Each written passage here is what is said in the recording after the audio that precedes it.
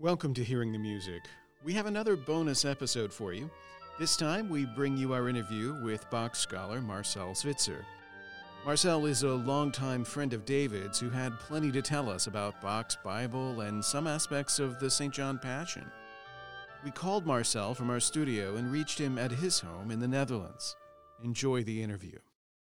In the person of Bach, it's a rather unique intersection of theological knowledge and musical mastery and what one could perceive as a matter of the heart for Bach himself. Would you agree? That is that we feel, that is what we hear when we hear the music. But when we look for real evidence for that, then we unfortunately do not have much that points in this particular direction. We do not have any quote from a letter by him, for instance, that points in that direction. Fortunately, we have a study Bible. And in the study Bible, we first of all find out that Bach was someone who studied the Bible very carefully and must have put quite an amount of time in it. And there we find some underlinings of passages in the Bible from which we actually can conclude that he was indeed theologically very well informed, and it meant a lot to him personally as well. Yes. Yeah, so can you talk a little bit about your own work with Bach's Bible? I mean, when was that actually discovered? Fairly recently, no? No, not so much. Yeah, it was discovered in the 30s.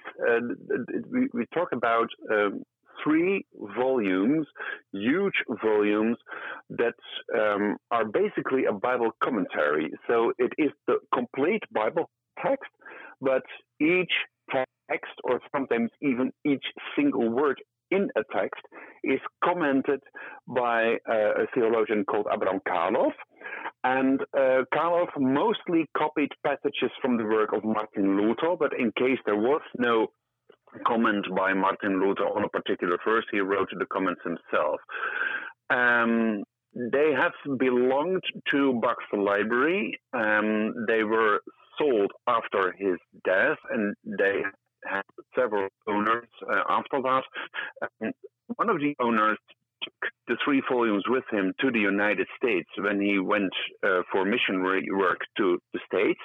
And it was in a farmhouse in the 30s that these volumes actually were discovered, and someone looked in on the first page and found the initials of Bach on the bottom of the page, and he was actually alarmed because he just had read an article written by a musicologist on these 3 volumes that must have been there, and he immediately realized that he actually had this very book in his hands, and that is how it all started.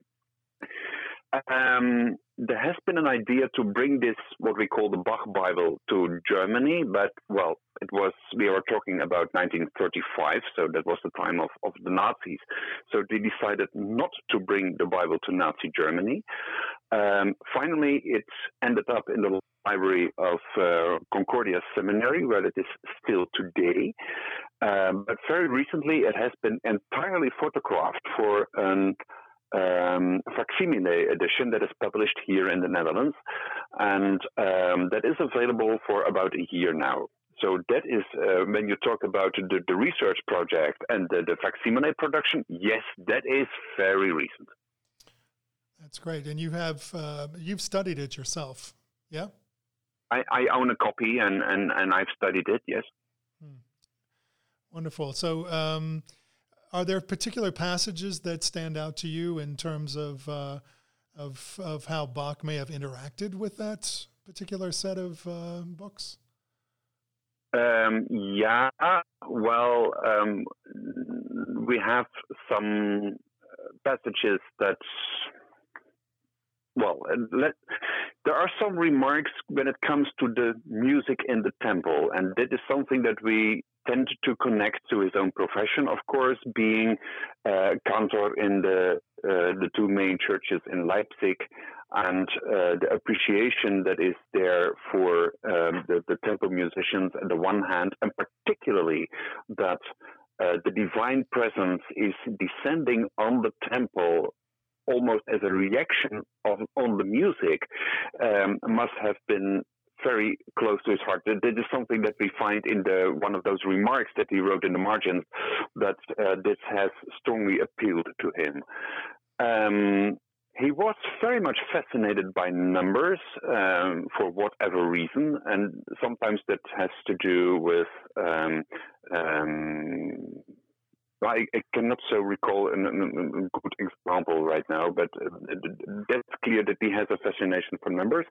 And also the biblical geography, for instance, is something very factual, I would say. But other things have to do with dealing with particular emotions, anger particularly, because the working situation in Leipzig turned out not to be as good as they actually presented it to him when he auditioned for the job. And there has been a lot of anger on his part well, probably he has been betrayed in one way or another. And he had to deal with that. And you can find that reflected in passages on how to deal with anger in a Christian way, put it that way. Any thoughts about St. John Passion in particular? Is that a piece you've interacted with much? Yeah, of course, because, I live in the country that is probably the most crazy about Bach Passions in general, because there is normally, under normal circumstances, an enormous amount of performances of those pieces here in the country. That is overwhelming, really. So it is the music that's very much alive here, and of course, and due to that, I have to deal with these pieces regularly. And the St. John Passion is a piece that is his first attempt, as far as we know, to write a piece like this, and he has been working on it his entire life. We have 4 different versions of the work. The first one is written in his first season in Leipzig, and the final one, which is more or less a restoration of the first one after the second and the third version, has been compiled a year before his death. So it is a piece that has accompanied him actually for his entire tenure in Leipzig. It is a piece in which you can hear that Bach, at the one hand, connects to the opera-like style of his contemporaries like Telemann when it comes to composing a passion. In former times, it was actually normal to write a passion in very, very sober terms. Basically, it is Lent period, so you don't compose very elaborate music for such a period. You can hear that in the Passions by Schütz, for instance, that is very, very sober music. But in Bach's time, it became more custom to treat the gospel text actually as a kind of opera, and it was actually normal at his time, or I would say a fashion in his time, to stay away from the literal biblical text and to use libretti that emphasize Christ's suffering, and particularly the physical suffering.